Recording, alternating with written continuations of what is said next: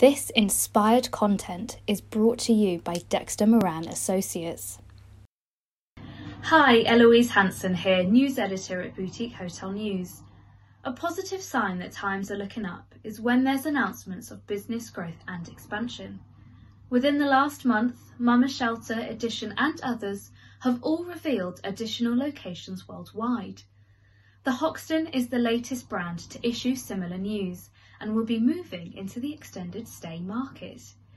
Unveiling 5 sites across Europe, the Hoxton will introduce a new room category but only at its Barcelona site. The larger room size will come with a lounge space and kitchenette, a clear move to target long-stay guests. As an innovative hospitality brand, I guess it was only a matter of time before the Hoxton joined the many other hotels that too have pivoted to extended stay. And I can't say I'm all that surprised that Barcelona is the first of these 5 European locations to open early next year.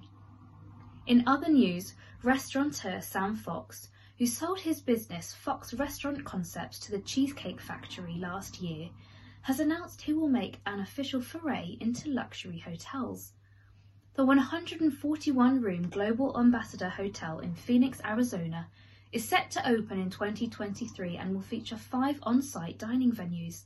The entire project, from design and development to management, will be overseen by Fox himself, an ambitious feat to say the least.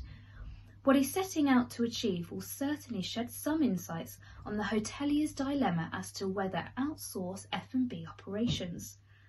Should the opportunity arise, I'd love to dive deeper on this topic. So watch this space, subscribe to Boutique Hotel News and stay tuned.